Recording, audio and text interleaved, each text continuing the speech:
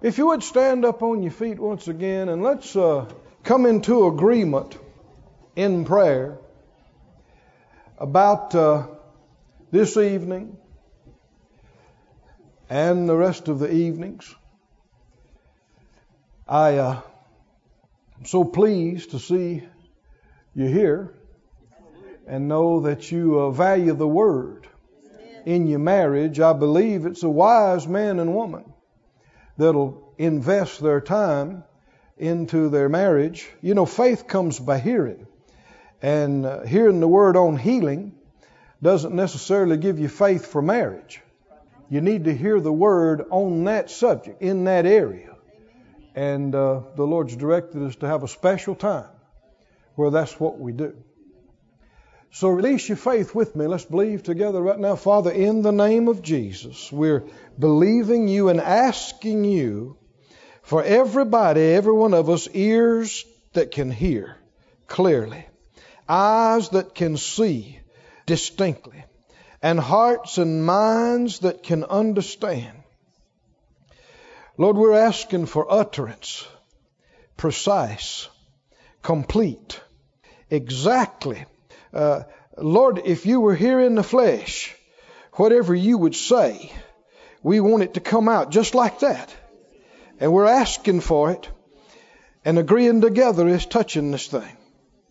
And we're saying, Lord, have free course in our midst by your wonderful, precious, Holy Spirit. Oh, Lord, let him move in hearts and minds and bodies and lives and families. Let him manifest your power and grace and goodness and get glory to yourself. And for every good thing that comes out, we'll give you the praise. We'll give you the thanks. And whatever you show us to do, we purpose in our hearts not to be hearers only, but to receive it and do it. And we know as we do, we will be blessed because you are faithful to watch over your word and perform it when we do. In Jesus' name, amen. Thank you, Lord. Praise God. You can be seated. Would you go with me in the scripture this evening to the book of Malachi, the second chapter of Malachi. Malachi 2, second chapter, Malachi. If you don't know where Malachi is, just go to Matthew and start backing up. It won't take long, you'll be there. Malachi 2. And we'll begin reading in verse 13.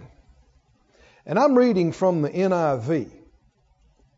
NIV. He said, another thing you do, you flood the Lord's altar with tears.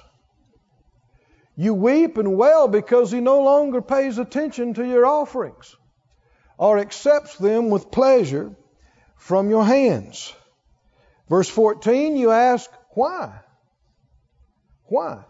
It is because the Lord is acting as the witness between you and the wife of your youth, because you have broken faith with her. Though she is your partner, the wife of your marriage covenant. Everybody say marriage covenant. Marriage covenant. Verse 15. Has not the Lord made them one in flesh and spirit? They're his. And why one? Because he was seeking godly offspring. So guard yourself in your spirit and do not break faith with the wife of your youth. Verse 16. I hate divorce, says the Lord God of Israel. You believe that? Yes. Well, if he hates it, how should you feel about it? I hate divorce, says the God of Israel, and hate a man's covering himself with violence as well as with his garment, says the Lord Almighty. So guard yourself in your spirit that you do not break faith. I want to read the Amplified translation of this. Amplified.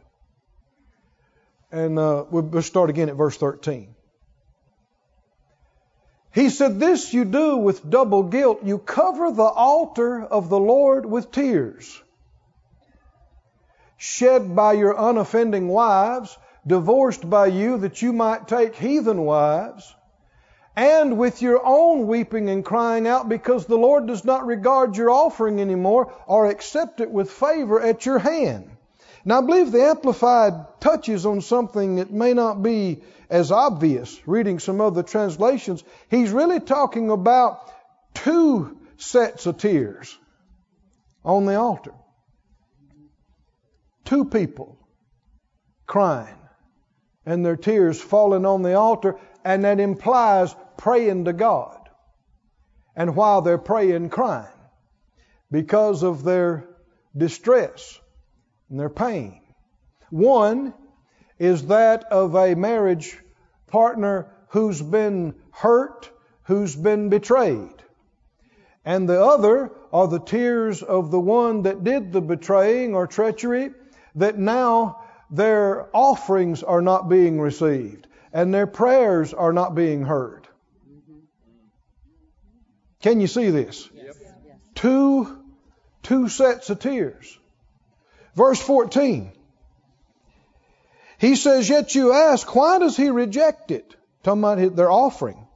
Because the Lord was witness to the covenant made at your marriage. Everybody say covenant. Made at your marriage. The Lord sees marriage as covenant. And we have not been strong enough on this. You'll hear it referred to at times, talked about, and kind of said lightly or in passing, covenant marriage, covenant of marriage, marriage covenant. But no, friend, we need to put heavy emphasis on the covenant part of marriage. As far as God's concerned, marriage is covenant. And he went on to say, he was witness at the covenant made at your marriage between you and the wife of your youth, against whom you have dealt treacherously, and to whom you were faithless. Yet she is your companion in the wife of your covenant made by your marriage vows. Again, covenant emphasized. Did not God make you and your wife one flesh? Did not one make you and preserve your spirit alive? And why did God make you two one? Because he sought a godly offspring from your union. Therefore take heed to yourselves, and let no one deal treacherously, and be faithless to the wife of his youth. For the Lord, the God of Israel, says, I hate divorce and marital separation, and him who covers his garment with violence. Therefore keep a watch upon your spirit, that you may deal not treacherously and faithlessly. These words, treacherously and faithlessly, are ways of saying you have broken the covenant. The New Century Version. I want us to read this as well. New Century Version, NCV, verse 13. It says, this is another thing you do. You cover the Lord's altar with tears. You cry and moan because he does not accept your offerings and is not pleased with what you bring. You ask why. They're saying, why, Lord, won't you receive my offerings?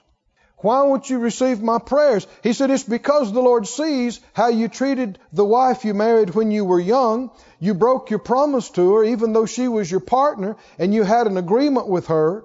God made husbands and wives to become one body and one spirit for his purpose, so they'd have children who are true to God. So be careful, do not break your promise to the wife you married when you were young. The Lord God of Israel says, I hate divorce. And the NCV brings out some of the main reasons why he does. And I hate people who do cruel things as easily as they put on clothes, says the Lord All-Powerful. So be careful, do not break your trust. Why does the Lord hate divorce? Because of the pain, because of the damage, because of the cruelty. People talk about so-and-so got divorced. Well, what about it? Oh, it was ugly. What does that mean? That means people got cruel. They begin to do things on purpose to hurt each other, doing what they could to damage and take away from the other person. This is cruelty. And this is hate. And this is total selfishness. When folks get into these modes and just, day and night trying to figure out how they can get them and how they can get them back. How many understand this has got nothing to do with God and nothing to do with love? And God hates it because people are so hurt. Wives are hurt. Husbands are hurt. Children are hurt. Grandchildren are hurt. Co-workers are hurt. Friends at church are hurt. The pain. God hates it. And I know that there's a lot of people in the building right now, people watching by internet, you've been through a divorce. And you can attest to the pain. And some that have been divorced more than once and remarried, and some on their second, third, fourth marriages. And don't want you to have any condemnation about the past. Some folks did some things before they ever got saved. And some people did some things after they got saved, but the Lord forgives. Doesn't He? He forgives. And He cleanses and washes. He said their sins and their iniquities I will remember no more. So if He doesn't remember them, you can forget them too. You can put them behind you. But we're talking about now. We're talking about now, how we see marriage now and what we're doing now. Maybe in some times past you didn't know what you should have known, and you didn't see, or you were thinking wrong or believed wrong, but you have come to the Lord and you are getting some word in you and some faith in you. And do you want to see this the way God sees it? And understand from Him how He would have us to handle things and deal with things. Now the Scripture says, you don't have to go there, but in 1 Corinthians 7, much there about marriage in the New Testament, but he talks about married people having trouble in the flesh. He said, such shall have trouble in the flesh, but I would spare you. And flesh and trouble go together. The more flesh, the more trouble. And the more spiritual and the less flesh, the less trouble. Now there's no such thing as becoming spiritual. I'm talking about godly spiritual. No such thing as becoming more spiritual without growing up. And there's no such thing as growing up and becoming more spiritual without growing in love. Growing in God is growing in love, for God is love. And the reason He has instructed us with what He has from His Word and told us the way to do things is all from love. He would spare us the pain. I said He would spare us. You know, as people of God, we don't have to have the trouble other people do. That's right. Now we haven't fully developed and we're still growing, and so there's little things that you'll have to deal with and work through. But you don't have to have the knockdown, drag out, cuss out, furniture breaking stupidity. Come on, are you listening? That the world does, nor do you have to have the protracted Cold War that so many have. We're children of God. We got the love of God shed abroad in our hearts by the Holy Spirit. We got faith and the spirit of faith. We should be overcomers. And we should be growing up, becoming more spiritual, and having less trouble. Why? Because there's just less flesh for the devil to mess with and cause us problems. Say it out loud. More flesh, more trouble. Less flesh, less trouble. You want less trouble? Huh? Yes. Then what do we need? From who? Me. Yeah, me is the correct answer. Me. Do you believe you could grow and develop where there's less flesh domination about in your life? Yes. Now, I want us to camp on this passage a little bit and the meaning of this, the understanding of it. God is a covenant God. And He is a covenant keeping God. Do you believe it? You talk about a faithful covenant keeper. God is the ultimate faithful covenant keeper. Psalm 89, you'd have to turn there, but Psalm 89:34, he says, "My covenant will I not break, nor alter the thing that is gone out of my lips." Can you count on God to keep His covenant and do what He said He would do? Deuteronomy 7:9. Deuteronomy 7:9 says, "Know therefore that the Lord your God, He is God, the faithful God, that keeps covenant and mercy with them that love Him and keep His commandments to 1,000 generations." Covenant means something to God. It should mean something to us. Shouldn't it? Now, I want us to review a little bit. How many, I want you to hold up your hand and let me know, how many went through a marriage ceremony? You got married, you went through a marriage ceremony. And in this marriage ceremony, were there vows or promises or commitments? I want to read you a traditional one, and I'll share the one, some of what we use around here as well.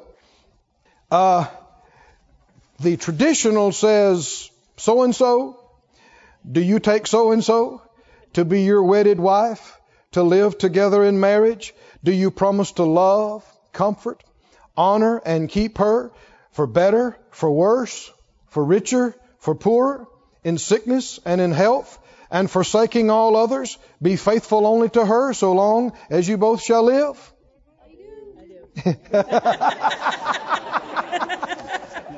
You even remember the right answer. What does "I do" mean? I said, "I will." Okay, what does "I will" mean? I will what?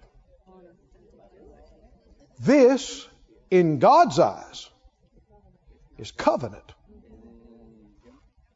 You are entering into a lifelong covenant with this person. And it should be. It shouldn't just be done hurriedly in a corner somewhere. It should be done in front of God's people, in front of the families. Yes. Without embarrassment or hesitation. Why? Because it has far-reaching ramifications. We're talking about the joining of families. We're talking about one flesh. We're talking about possibly, depending on how long the Lord tarries, generations of people to come out of this union. Possibly. Are you with me? And God is so invested and committed to His babies having the right home environment, growing up with love and stability and nurture and admonition, that He wants there to be something rock solid Between these two people and between these two families. Covenant.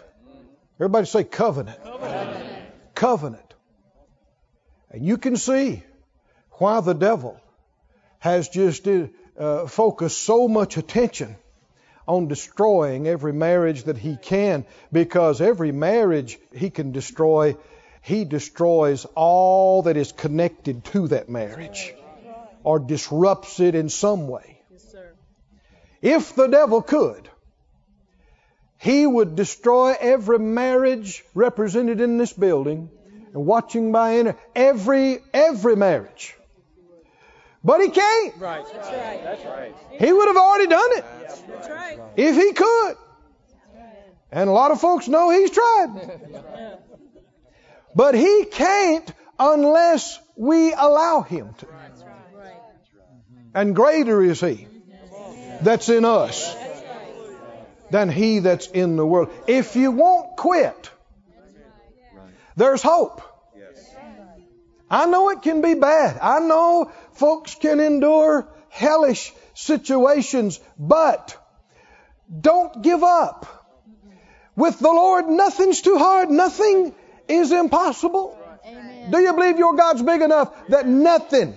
Yes. Yeah, but you don't know Charlie. Nothing is too hard. Yeah, but you don't know her. Nothing is too hard. Including that. Do you have faith in God, friends? Do you have faith in God? Well, He can heal a body. He can raise the dead. He can restore a marriage. He can resurrect. Somebody said it's dead. Yeah, but we serve the God of resurrection. There's nothing left, Brother Keith. It's dead. It's over. And so was Lazarus. Dead. Stinky dead. You don't understand, Brother Keith. My marriage, it stinks to the high heaven. It's been dead 20 years. So? You telling me God can't do it? It's just too quiet, isn't it? Yeah, it may be hard even for God. No. He is the God of resurrection. He is. We've seen it. We've got testimonies, amazing testimonies. Terrible things that had happened. Awful things. Hurt, damage. People were twisted and warped in the aftermath of what had happened. And yet, they're happy and serving God together today. We've seen it. Don't tell me it can't happen. I know it can. This is one of our quote from our marriage ceremony we use around here. That was the man for the woman, so I use it the other way around. Asking the lady, do you take so-and-so as God's choice for you to be your lawfully wedded husband, to be one flesh with you? They say, I do. Do you give your word as a Christian, as a woman of honor, that you will love him, that you'll have respect and submit to him, that you'll minister to him in all good things as the Lord enabled you? Do you this day enter into a lasting covenant with this man that you will be a faithful wife to him so long as you both shall live? That is covenant. God sees it as covenant. We should see it as covenant. Now, what does it mean in keeping the covenant? And in this passage we read about the treachery and breaking the covenant. How do people break the covenant? Some things may seem apparent, but I want you to see that there are two main ways that people are committing in marriage covenant. Like the traditional marriage vows, the one that I mentioned there. There are, I guess, thousands of variations, But you'll hear these two things over and over, no matter how they say it and how they approach it. They are committing to love that person and be faithful to that person. Now, those two words are big and they cover a lot of things. But those two things are where the commitment is. To love and to be faithful. Before we go further into this, let's go to Matthew the 19th chapter.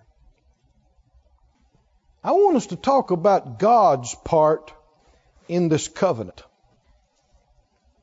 Matthew 19, verse 3. The Pharisees came to Jesus, tempting him, and saying to him, "Is it lawful for a man to put away his wife for every cause?" They were practicing that you didn't really have to have a good reason if you just went through the paperwork, and divorced them. For every cause.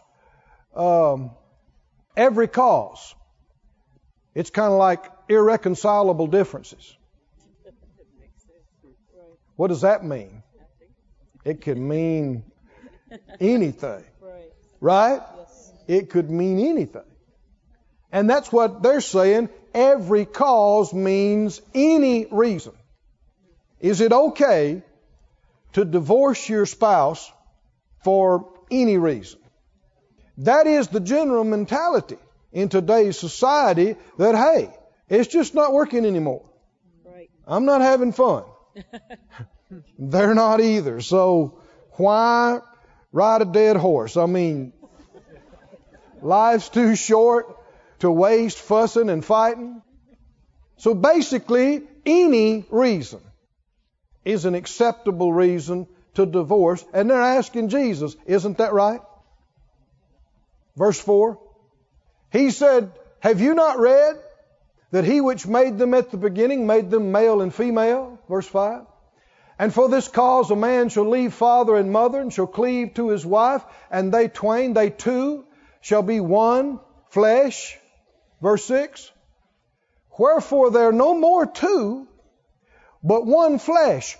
What therefore God has joined together, let not man put asunder." What marriages was he referring to as he's talking to them? You think these Pharisees and Sadducees, all of them knew much about being led by the Spirit as they were courting, as they married? No, this is before people could be born again. This is before people could be filled with the Spirit. Is he saying God was involved in their marriages? What God has joined. What's he referring to? What God has joined. Now, the devil uses the same deceptive thoughts on all of us. I don't know at the times. I have heard Christian people, word faith people, tongue talking, confession making, DVD playing, say, "Well, I think we missed God. I think we missed God on getting married." And they look at you like it's something new. And they just have no clue how many times we've heard that. Yeah, we missed God. Because, there's no way, this is God and all the trouble we've had. No way it can be God if there's trouble. Now, we've already established why there's trouble. Huh? Flesh. Who's got flesh? Everybody's got flesh. Which explains why there's so much trouble. But this thing about No, we missed God. And so then that seems to cinch it for people that it's okay to quit trying, give up, start the divorce proceedings. Why? Well, because, we missed God. We're not even supposed to be together. That's mighty convenient. I said that's convenient. I know, having been able to minister at Rhema Bible Training Center for years, we'd have orientation. They'd introduce us instructors, and sometimes we'd be allowed to say a few things. And sometimes you're looking at a bunch of people, and they hadn't even started classes yet, and they were so excited. I was there at one point, and I saw a lot of classes come through. So excited. And more than once I would ask them, did the Lord bring you here? And they'd go, yes. Are you sure the Lord brought you here? Oh, yes. He's worked miracles to get us here. Oh, it's the glory of God. Oh, I'm going to do the work of the ministry. I'm going to serve God. Oh, yes. I said, are you sure the Lord has brought you here? And I'd just ask it too many times until they'd look at you like, I said yes. I said, are you sure? They'd look at you like, what? Yes, I'm sure. Why would I keep asking? I said, because either in a few days, or a few weeks, or a few months, something or a combination of things will arise to get you to question that. Because like Brother F.F. Bosworth said, faith begins where the will of God is known. That's another way of saying Romans 10:17. Faith comes by hearing what He has said. Faith stands on the known will of God. And if the enemy can shake you on whether it's God's will or not, you're in trouble. You cannot stand anymore. The moment you begin questioning whether it's God's will for me to be healed or not, you can no longer have faith to be healed. The moment you begin questioning, well, is it God's will to help me pay this bill or is it not His will? You can no longer have faith to get your bills paid. The moment you begin questioning, well, maybe we're not supposed to be together, you're done. You can no longer have faith to recover. And the devil knows this, which is why he goes for this again and again and tries to sow these little thoughts and these little feelings. And, well, if you were supposed to be together, how come this? And why this? And if you're supposed to be together, why does he do this and didn't do this? And why does she like that? And how come? If he can get you to just start thinking about and questioning that, already the foundation of your faith is eroding. And without faith, I don't care who you are, without being able to believe God for your marriage, how are you going to make it? No, friend. God knew you and them, talking about your spouse, before you were born. Y'all going to be with me tonight or help me out? He knew you. He knew. Now here's the thing. Those who are born again, they are predestined. Remember the scripture talks about this? What does that mean? God knows the end from the beginning. He knew you'd say yes to Him. Even while you were running around acting like a heathen, He knew. He knew. When you were trying to go to hell, He knew. You would come around. You would say yes. You would. And He knew what you would need. And your spouse, your partner, He knew them. He knew they would say yes. He knew what they would need. And this is so big. Now think about how big this is. We're talking about possible generations of believers from a union. all of their lives and the plan of God for them. Yes. And you think He's going to stand by and just let it all go topsy-turvy and just roll the dice and see what happens? No way. No way. When thousands up to millions of lives and generations and the plan of God is involved? Right. Let me ask you a question. There are some people, I'm sure, right now trying to convince themselves that we weren't supposed to get married. We missed God. We were never supposed to get married to start with in the first place. Okay, let's rewind. Back to the day of your marriage. The day you got married. And I want to ask you, on the day of your marriage, do you believe God put you together? Yes. You were moon-eyed. You know what moon-eyed means? You're like, oh yes.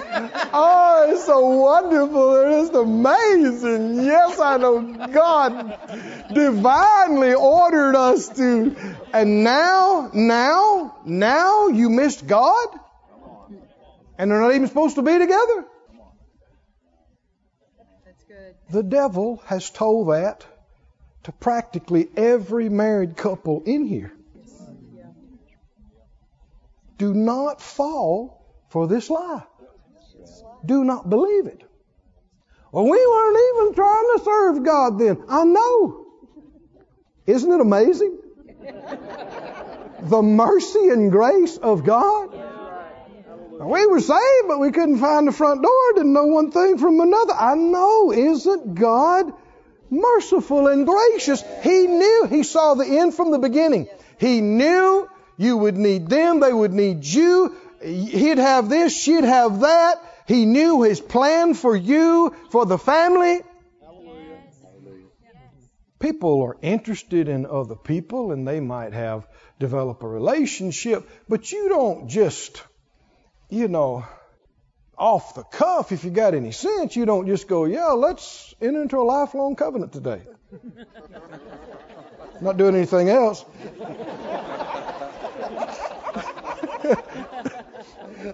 No, why did you click with them? Why were you so infatuated with them and them with you? No, God joined you. Now, is it possible for man to separate what God has joined? Obviously it is. And a lot of folks have made such a mess. And like we said, I know some folks have made some mistakes in time past in this room, but we're not looking back. We're talking about now. We're talking about the future. Right? We're talking about maybe you made some mistakes, but you're going to do it God's way now. Right? You're going to close the door to the lies of the enemy. You're going to put you ought to put your foot down right now and put a stop to this junk about we're not supposed to be together. You may not have been having any fun, but that doesn't prove that you're not supposed to be together. Look back. Like I said, on the day of your marriage. Or prior to that, when the proposal was made and accepted and all those things. If we had asked you then, would you have hum-hawed around? No. God has joined. Does God join people together? Yes. Jesus, we're quoting Jesus. Yes. Does God join people together? Yes. Can you mess up what He has joined? Yes. You can. Should you? No. Oh, it'd be how foolish. There's more going on than how you feel. Phyllis and I, you've heard us talk about it. We've had challenges at times, especially in times past. But we've been in the ministry now for 30 years. And any time that we've been tempted or had challenges, one of the first things that comes to our mind is we got to make it through. People are counting on us. Yes. The ministry, our partners, our friends. We got babies in the nursery. Yes, sir. Counting on us. Amen. Yes, sir. Well, then that means I got to be a man and do what needs to be done. She's got to be a woman, do what needs to be done. We just need to get it together Yes, sir. and get rid of some flesh. Get rid of the flesh. Because how selfish of me would it be to say, forget my partners, forget the church, forget the future of this and that, forget that. The thrill is gone. Thrill is gone, and I'm looking for some fun. Friend, in just a few more clicks of the clock and calendar, we're out of here. Do you know that we're out of here? We have such a brief window to get in here and do our job. Let's grow up. Let's quit being such babies, so weak and whiny. And let's endure hardness if we need to. As a good soldier. Right? Yes, sir. And report for duty and stay your post and let's get this thing done, because soon and very soon it's going to be over. It's going to be it. This is the briefest thing we'll ever do. It is so brief. I asked the Lord one time some years ago, because you just see so much pain in the earth. So many evil things and so many innocents being hurt and destroyed. And the love of God in me is bothered by that. It bothers me. And one day it dawned on me, well, what about the Father God? That's where I got this love from. And I just asked him, I said, how do you endure it? I'm sensing a measure of that love. You are that. Totally. How do you tolerate the evil and the pain in this planet? And just like that, he spoke to me. He said, son, it's very brief. I thought on that for weeks. Because he answered me, how do you tolerate it? From his perspective, it's a flash. Yeah, there's some pain, there's some discomfort, but now you see it, now it's gone. Yes. They're in the earth, they're out of the earth. It's over. And we're told to have a soldier mentality. Can we stay our post? Can we endure some discomfort to get our job done? And can we believe God that even if it's bad, it can get better? And honor the covenant. Somebody say covenant. Honor the covenant that we entered into with our spouse. Does God join people together? Yes. Even before they know Him. Before they have a clue about the plan. Any of that. We're predestined. Go back to this. When people are making commitments in covenant, I gave you two areas. Do you remember them? What they're doing in these commitments. These two main areas, you know, that you hear all the different phrases, to hold, to cherish, to honor, forsaking all others. That is love and faithfulness. You're committing to love that individual. Now, love is not a feeling. It affects feelings, but it's not a feeling. God's not a feeling. He's love. When you're committing in the covenant to love that person, you're committing to value them. You're committing to value them. And to treat them as precious and important. And usually when people are getting married, The infatuation is there, and it's new. They don't hesitate, have no problem in asserting, I will always treasure you. I will always value you. That's love. Somebody say love. And the other part is the faithfulness. I will always be faithful. Now it takes how long to say that? How long does it take to say, I will always be faithful to you? But what kind of covenant is this? It's a lifelong covenant. Faithful is a commitment.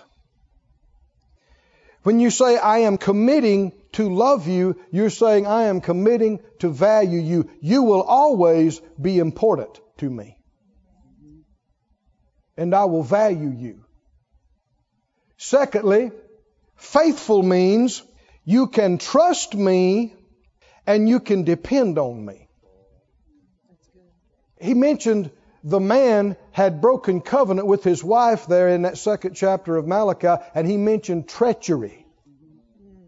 Treachery has to do with betrayal.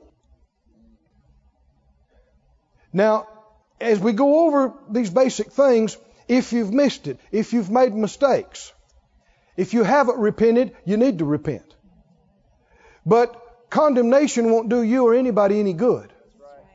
Even if you have broken covenant, if you have failed to love or failed to be faithful, do you believe God can restore you? Yes. And you, instead of a covenant breaker, you can become a covenant keeper. And you can love. And you can be faithful. Is it possible? Yes.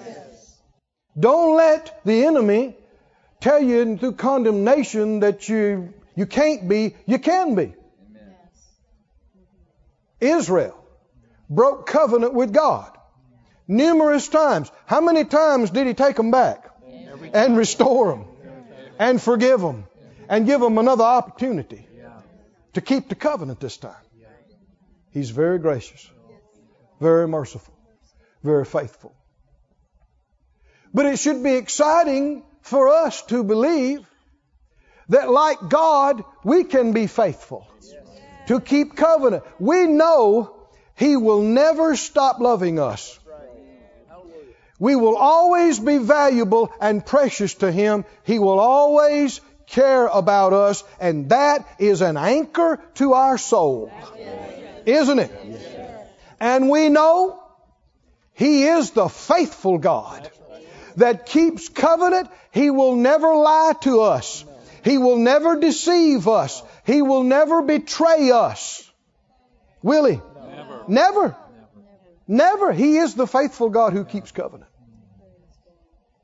And that is what marriage covenant is supposed to be. In a world full of curse and topsy-turvy, the home can be a rock.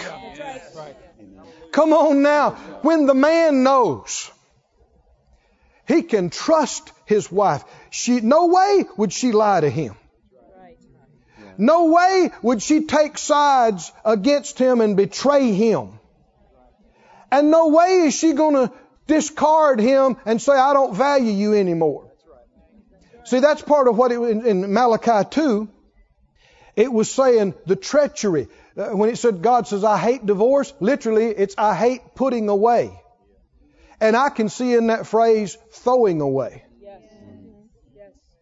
Somebody that you stood up with in front of God and families and entered into covenant, and then they're going to turn around and say, I'm throwing you away. You are no longer valuable to me. That's cruel. I said, that's cruel. And God hates that cruelty. How many would say in your heart, you will not be such a cruel individual? No reason to ever be. And if the wife can know that her husband will never stop valuing her, she will always be important to him. She will always be precious to him. And if she can know he will never lie to her, and he will never betray her behind her back. If that is there, it's a rock. I said it's a rock. No matter what else is going on in the job, in the world, you can come home and you know you got something. Come on, are you listening? And the children, even though they don't know it, the infants, the little ones, the sucklings, the crawling babies, they don't know all this stuff, but their spirit can sense that stability, that love. Come on, are you listening? And it keeps them from having all these disorders and problems that so many little ones have nowadays.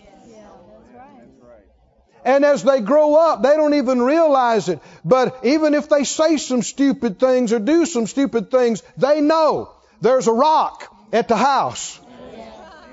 Christ the rock, and Dad the rock, and Mom the rock. Come on, are you listening? And they will never stop valuing you. Never lie to you or betray you. If you're going to keep covenant, you must love and you must be faithful. When you think about faithful, so many times people think about affairs. And a lot of people have had affairs and messed up. God forgives. The faithful part involves so much the honest part. Because if you never ever told your spouse a lie, it would be really hard to have an affair.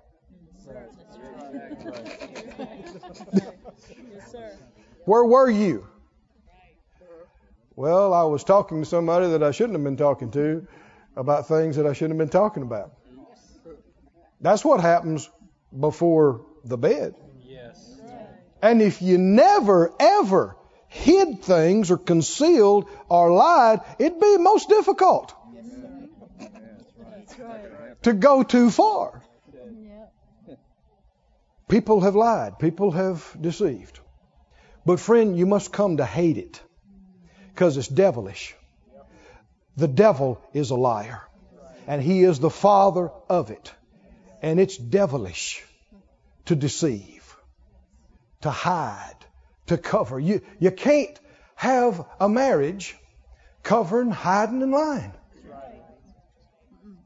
You just can't. It doesn't come out now, it come out later, and so many times it's worse when it comes out later. And ask God for mercy, ask God for grace, and put it on the table. Because if you're lying and deceiving, you're breaking covenant. Because that's what you're telling them when you're saying, I'll be faithful to you. You're saying, I will not deceive you. I will not betray you behind your back.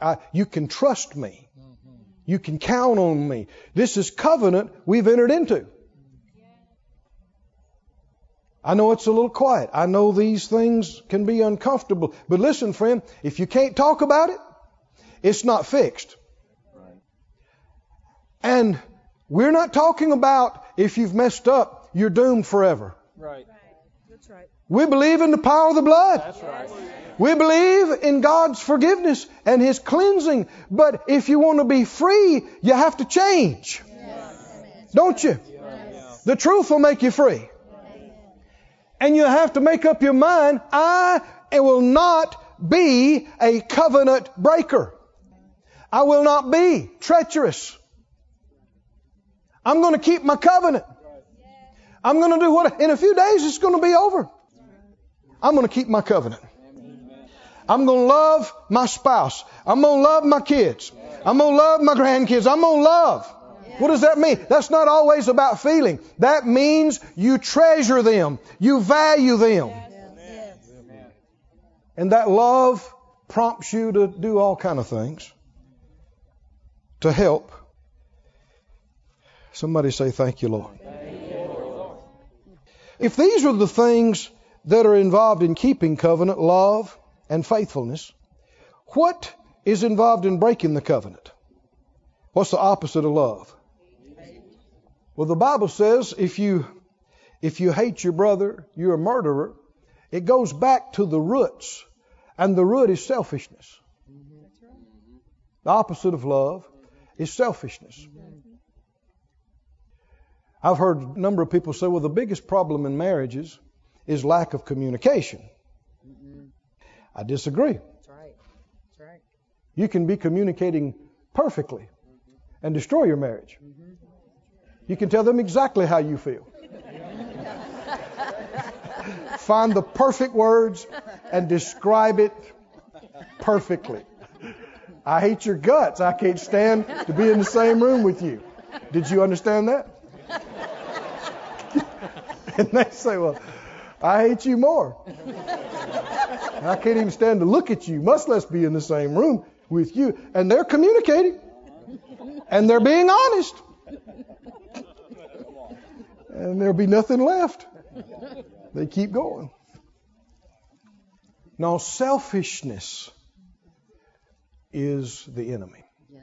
There's only one law concerning marriage in the New Covenant.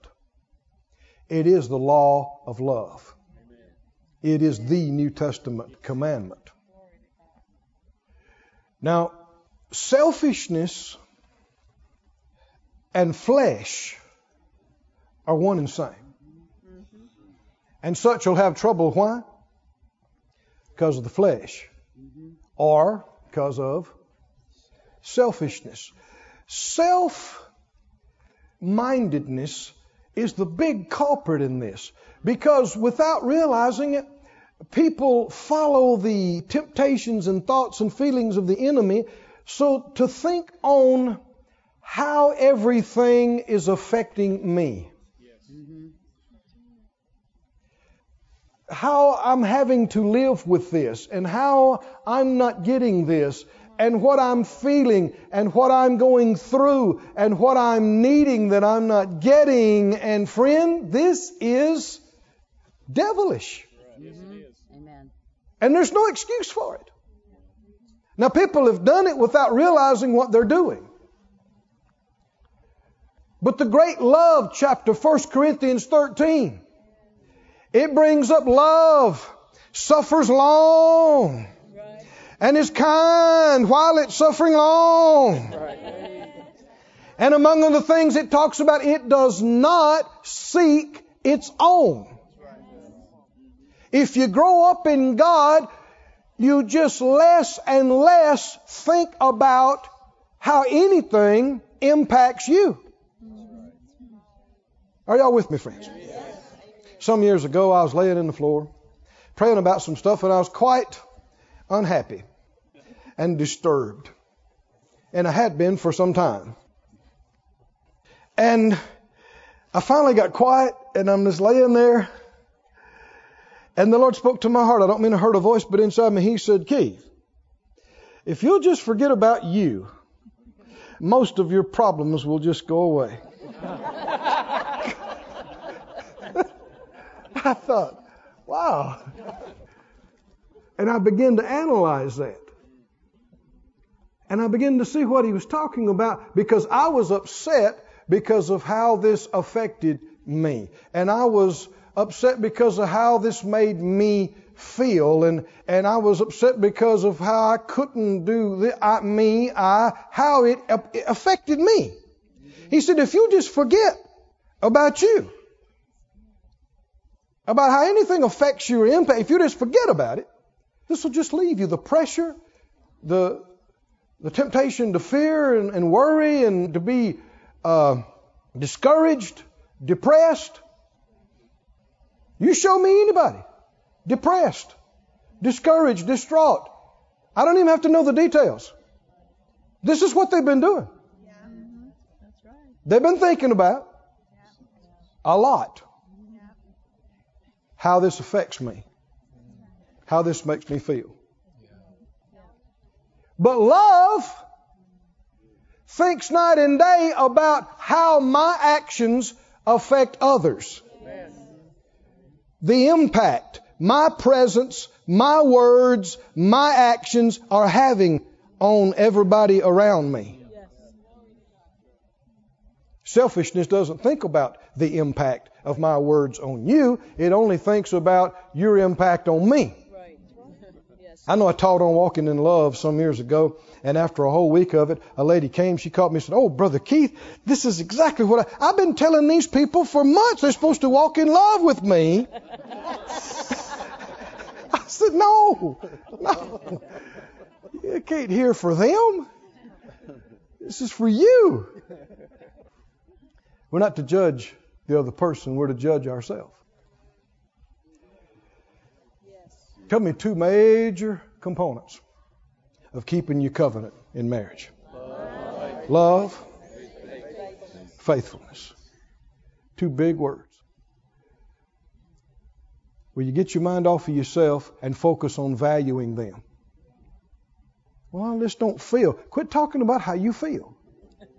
Can you value them as a human being? Can you value them as a child of God? God values them. Right? Yeah, but no yeah buts. Will you value them? Will you treat them as important, as valuable? Ask the Lord to open your eyes and help you see them the way He sees them. Do you want to do that? Yes. Say it out loud. Father God, open my eyes. Help me to see the way you see. See my spouse, my family, to see people through your eyes. Thank you, Lord. Thank you, Lord. You know, Jesus, His own family spoke disparagingly of Him. People in His own hometown. Why? Because they judged Him after the flesh. They didn't see who He was, what He was on the inside. This is the carpenter's boy. Who is he? What does he think he's doing? Because all they could see was the flesh, the external shell. That's all they could see. Surely we're spiritual enough to see more than the shell. Amen. There is an amazing, made in the likeness of God, eternal spirit inside that body. And you have not seen everything they are and everything they will be. You have not seen. They're going to shine like a star in glory. Your spouse. She ain't shining much right now. And how much are you shining? Come on now. We're supposed to be people of faith. We don't walk by sight. We look not to things that are seen. Value, treasure, and faithful. Go with me to Hebrews 3.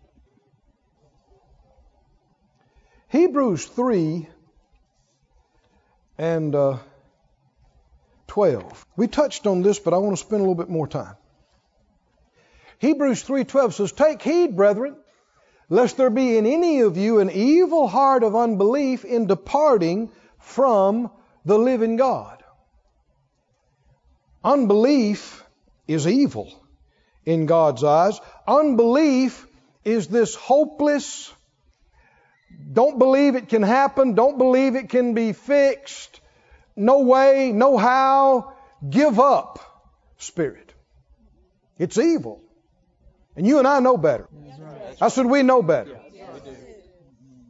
And verse 13, "But exhort one another daily while it's called today, lest any of you be hardened through the deceitfulness of sin." Say that last phrase out loud. Hardened through the deceitfulness of sin. Hardened through the deceitfulness. Deceitfulness, deception. Now, the main tool the devil has to work against us is his deception. And do not underestimate it. He is very clever. He's been doing this for generations. And he's so slick at it that most people don't even see him coming. Don't even realize it's him feeding this stuff to them. But the devil is the father of falseness, which also makes him the father of fantasy. Wow. Fantasy. This has been a culprit that has been key in the destruction of many marriages. Fantasy. He said, hardened through the deceitfulness of sin, yielding to things that are false, hardens you, dulls you. Anybody that's been in the ministry any length of time, you'll know that it's astounding how otherwise highly intelligent people get so blind. You can try to talk to them sometimes and they spout some of the most incoherent, irrational stuff, and otherwise they're smart, bright people. How did they get so hardened and darkened? Sin does that to you. It deceives you. It dulls you. And the devil is the father of fantasies. Fantasies. You know, sometimes you hear people use the word in different ways, but fantasy and fantasizing is not good. It's not real. But what the enemy wants you to do, everybody, is to look on the other side of your pasture. How the grass is greener on the other side. And what he works to get you to do is to compare a situation you know quite a bit about to a situation you know absolutely nothing about. That's right. Until he can convince you that the fantasy that you imagine about how it might be with this person or how it might be in this situation, if you meditate on it long enough, he can convince you that that is real. And it would really be like that. But it's not real. I said it's not real. It's fantasy. And there are so many, people of God included, that are throwing away something real for something that is not real. It's a fantasy. I remember one of the first marriage counseling I did back years ago. A couple came in and through the course of the discussion, one was very upset with the other about what their relationship was not like these other people. And I thought, well, you know, I don't know who these people are, but I listened to this for 45 minutes and I finally said, well, who is that? Well, it was the stage names of actors in a soap opera. Yeah.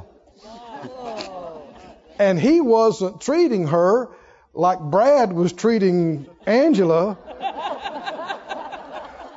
on such and such drama. I just looked at him and I said, guys, do you not know that's not real?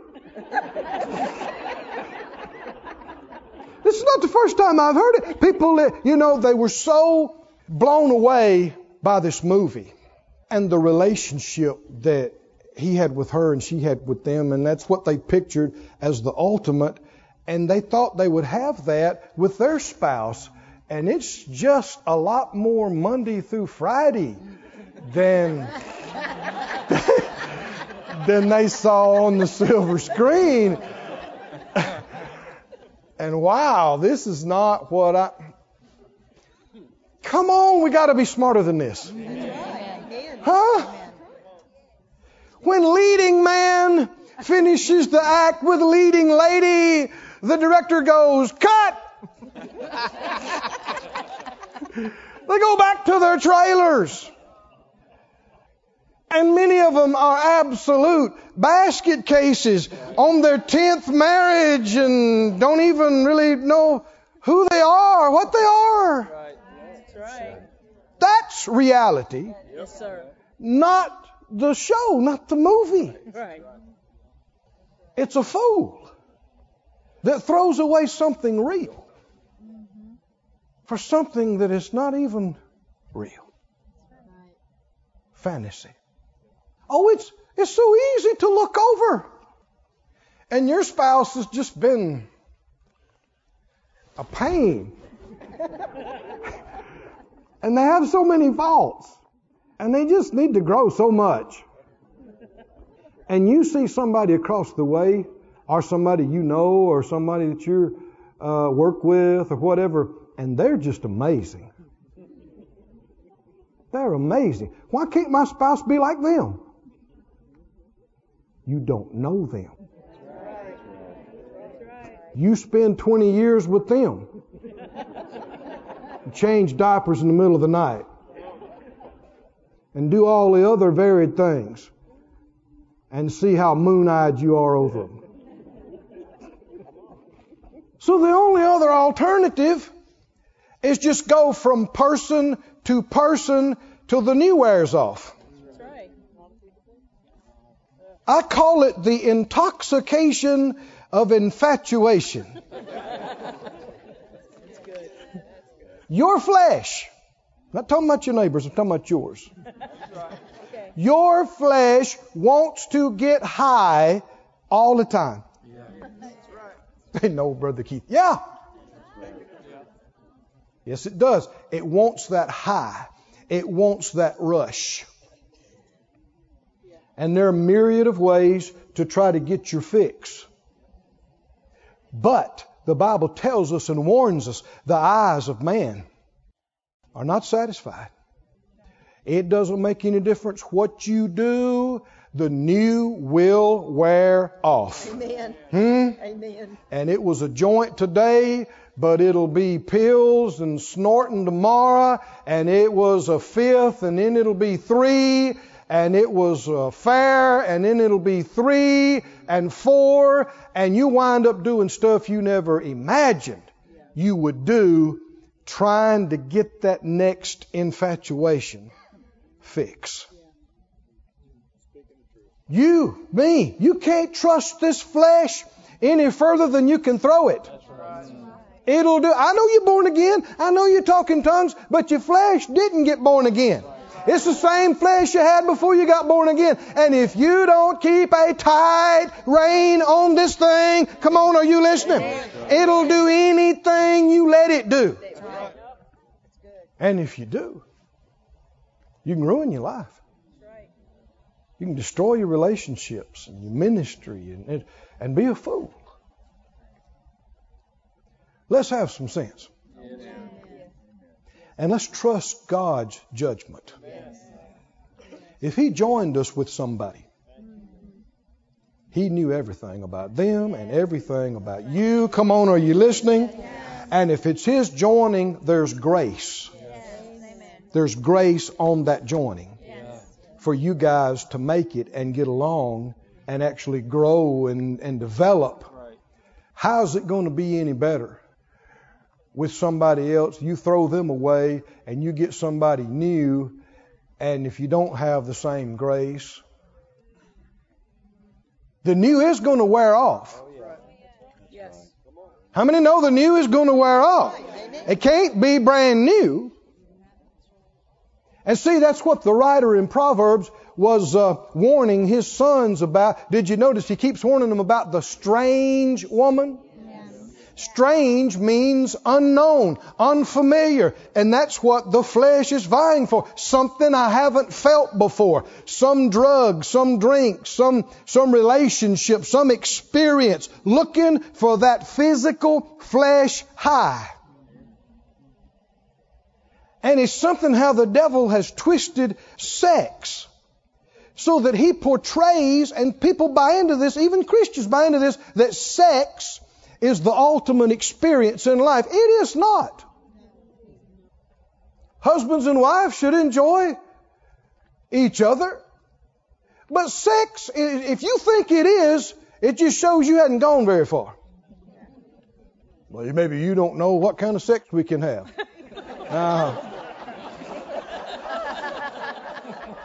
It's physical. The ultimate experience cannot be sex. The ultimate experience is what God can do inside you. And if you've never touched it, it's because you hadn't gone far enough. He can thrill you. Yes. He can take you to such highs, Yes, sir. such depths, such breadth.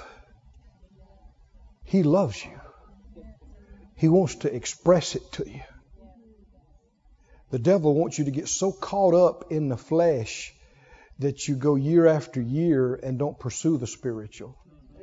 And one thing after another, you can become obsessive and addictive, and it will not satisfy you. How many know the flesh cannot satisfy you? You can't eat enough, you can't drink enough, you can't have enough affairs to satisfy the inside of your spirit. Cannot. Impossible. Don't throw away something real for a fantasy. For something that's not that way.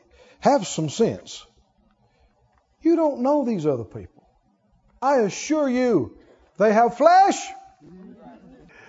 And they have faults. Yeah, but they look amazing. Yeah. And they can gain 50 pounds by the end of the month.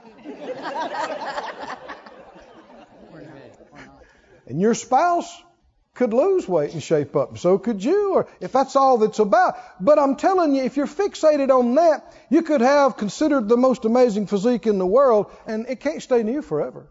That's right. That's right. And everybody ages. If you keep living, you're going to age. The alternative is you're not alive anymore. Right? Physical so-called perfection does not exist. It does not exist because the body has been affected by the fall and by the curse. Besides that, sex cannot be the ultimate experience. It is not. That's why so many people are disappointed. I've talked to people that messed up, that failed, that chased the fantasy. I've sat across the desk from them crying out their eyes, thinking, oh, man, as soon as I did it, I thought, this ain't the fantasy. The devil's counting on that. He has given us something real and something wonderful. Marriage, covenant, somebody that'll love you forever. That's real. Somebody that will be faithful to you. Got your back the rest of your life. That's real. And that's wonderful. And that's beautiful. And if you or they are coming up short in an area here or there, God can make it up. He can give you the grace to overcome, to reach this, to change this, to get. You can grow so much. They can grow so much. It's like you got somebody new this year. Amen. That's right. You can change so much, be so much more like the Lord. It's like you got a new husband or a new wife. Amen. It's possible. What are you supposed to do with vain imaginations? Cast them down, grab them and say, that is a lie. I ain't got a clue about them or that, and throw it down and be smart. I think I got one more thing. Can you take it? Exodus 15. Go over there, and I think I'm closing with this. How do you keep the covenant? I know this covers a lot of ground, but it's simple too. Love. Be faithful. Be faithful. There's a lot of things, a whole lot of things about your relationship with your spouse that you should never discuss with anybody else. It's being unfaithful.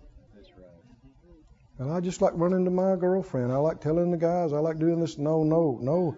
You made a commitment that you would not betray confidence. You want to be them to always know that you got their back. Right? You're on their side. You can trust them. That don't mean you have to approve of everything that they say and do. They can make a mistake, but just the general part of it, you got their back. You're on their side. You entered into a covenant with that. Now, Exodus 15 tells a story that describes a lot of relationships.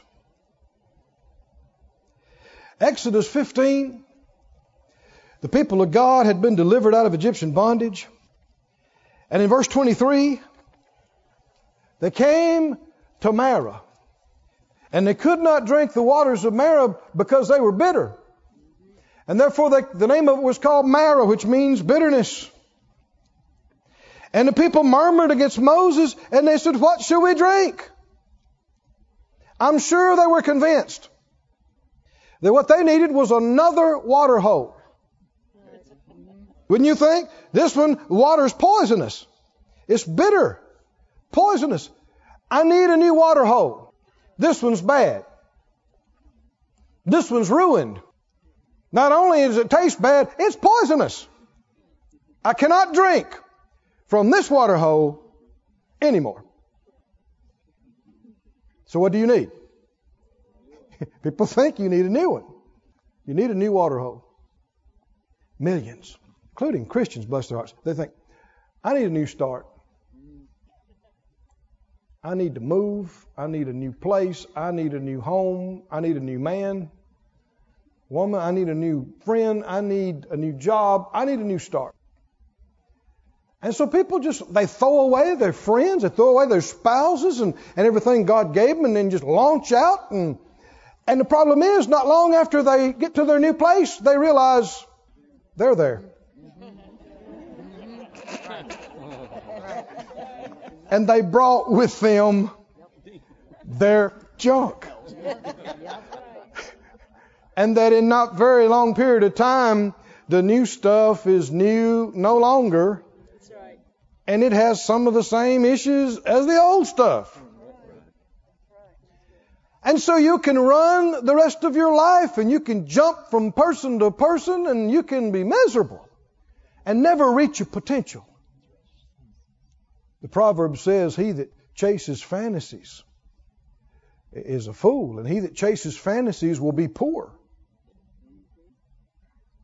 You can't uproot and go and uproot and go and uproot and go. You'll never build. You'll never accumulate. You'll never advance. You're supposed to go where the Lord sent you and then stay where you're stationed. Amen. And you're supposed to accumulate and build upon year after year after year. Until if the Lord tarries his coming, there comes a time when you're old. You're biblically old. You and your spouse, you're so old, the old people call you old. But you're rich. You're rich in good. You're rich in babies and grandbabies and great-grandbabies. And they all love you and they all respect you. Come on, are you listening? And the people you've done business with you love you and respect you. And all your church friends love you and respect you. And God has made you a tree of righteousness with big branches and big roots, and a lot of people have taken shelter under. Instead of some little twig that jumps up and bounces from pillar to post and never builds anything and never accomplishes anything, because they're trying to find who they are and somebody that will fulfill me. That's just like an unsaved person. It is. Just like somebody who don't even know the Lord. That's right. This ain't about what you can get. It's about what you can give. That's right. What you can sow, what you can do. And how many know the more you sow, the more it's coming back to you. Good measure, pressed down, shaken together, and running over. They were sure they needed a new water hole. But Moses cried to the Lord, verse 25, and the Lord showed him a tree. Is there something special happened on a tree?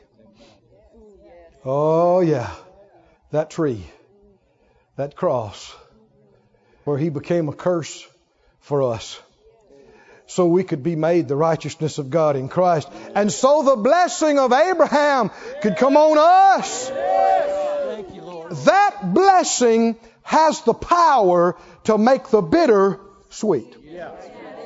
Come on.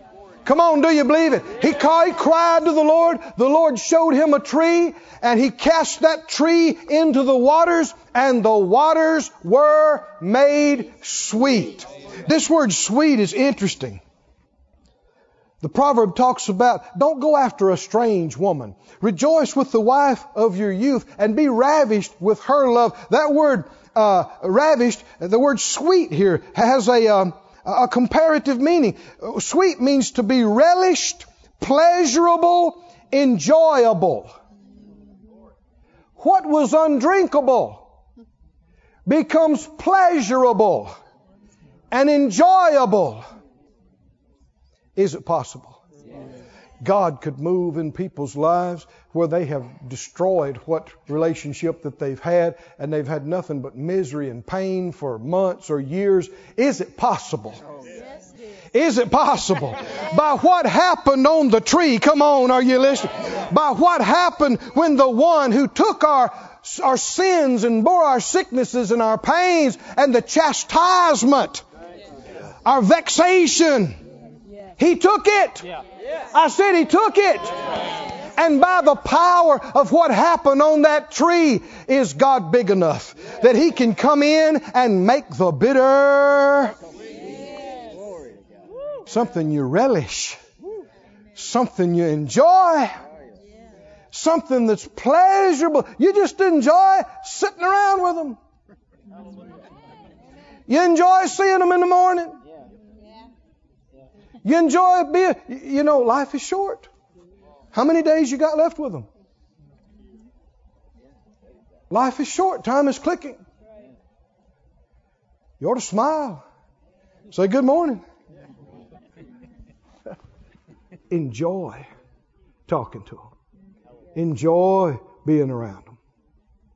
Enjoy talking about the things of God and making your plans and stirring up your faith. And enjoy. And the Lord bless you. You got somebody to enjoy it with. That's right. Enjoy. Yes. That's right. Enjoy. Somebody say enjoy. Relish. Enjoy. Have pleasure. When you stood up and you entered into covenant, you made those commitments, entering into a lifelong covenant. There were not just two people involved. That's right. There was somebody else. Reminds me of the fiery furnace. I said it reminds me of the burning fiery furnace. Shadrach, Meshach, Abednego thrown in there. Fire was so hot it killed the guards that threw them in. And the king stooped down and he looked in there and he said, "Hey, I thought we threw 3 men in there in the fire. Right. I see there's somebody else in there in the fire with them." Amen. And because he was in there in the fire with them, they weren't destroyed. They weren't consumed in that fire, even though it was hotter than people had experienced before. They were delivered out of the burning fiery furnace, and there wasn't even the smell of smoke.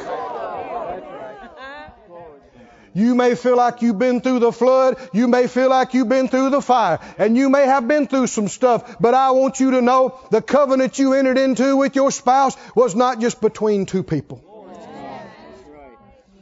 The God you serve was with you. And when you made commitment to each other, He made commitment to you. Come on, are you listening? That He would be with you and never leave you. He would love you. Come on, do you believe it? With an everlasting love. He made covenant with you. He has a part in your marriage covenant. And He will be with you in the fire, in the challenge, in the trial, in the test. And if you won't give up, if you won't quit, if you'll just stand up and say, we're not alone.